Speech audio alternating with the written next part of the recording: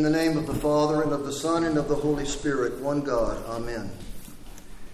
If we ever think that our Lord Jesus Christ is not moved by our suffering and death, let us remember his response to the death of his friend Lazarus.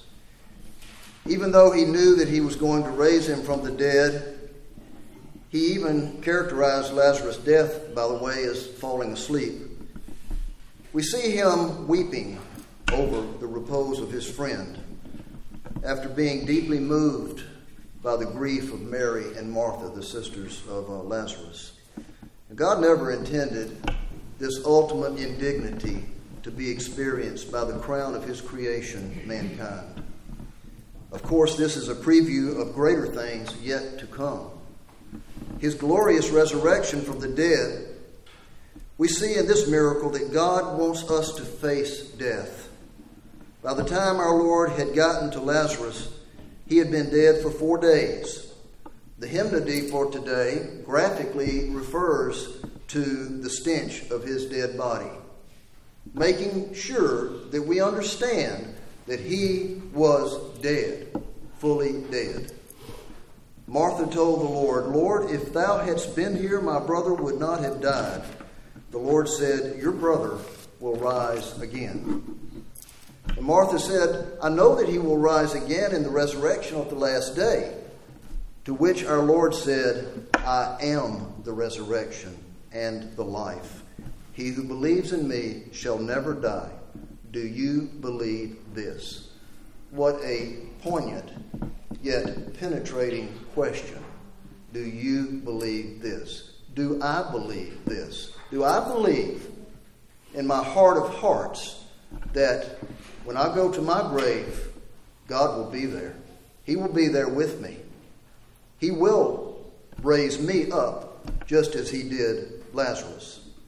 To which Martha replied, "Yes, Lord, I believe that thou art the Christ, the Son of God."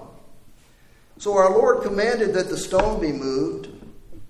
Martha, even though she had just proclaimed her belief in Christ as the Son of God, exclaimed, "Lord, by this time there will be an odor, for he has been dead for 4 days."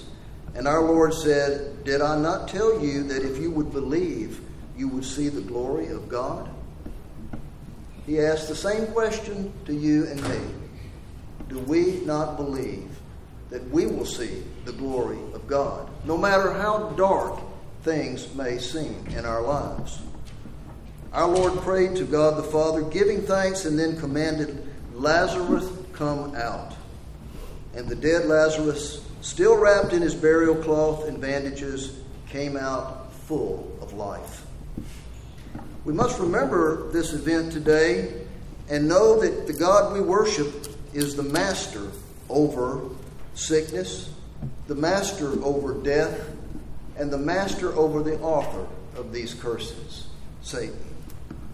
In the days to come, we will be reminded of the brutality of our Lord's suffering and death on our behalf.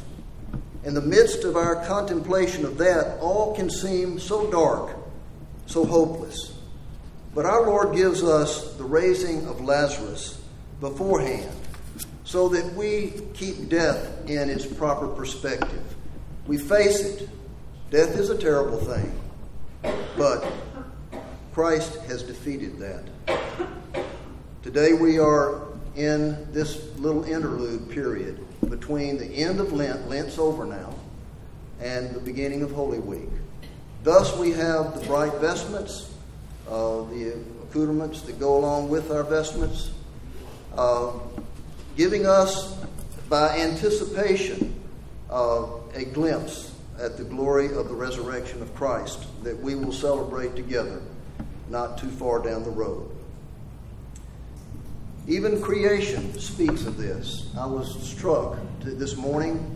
Last night was a pretty good storm.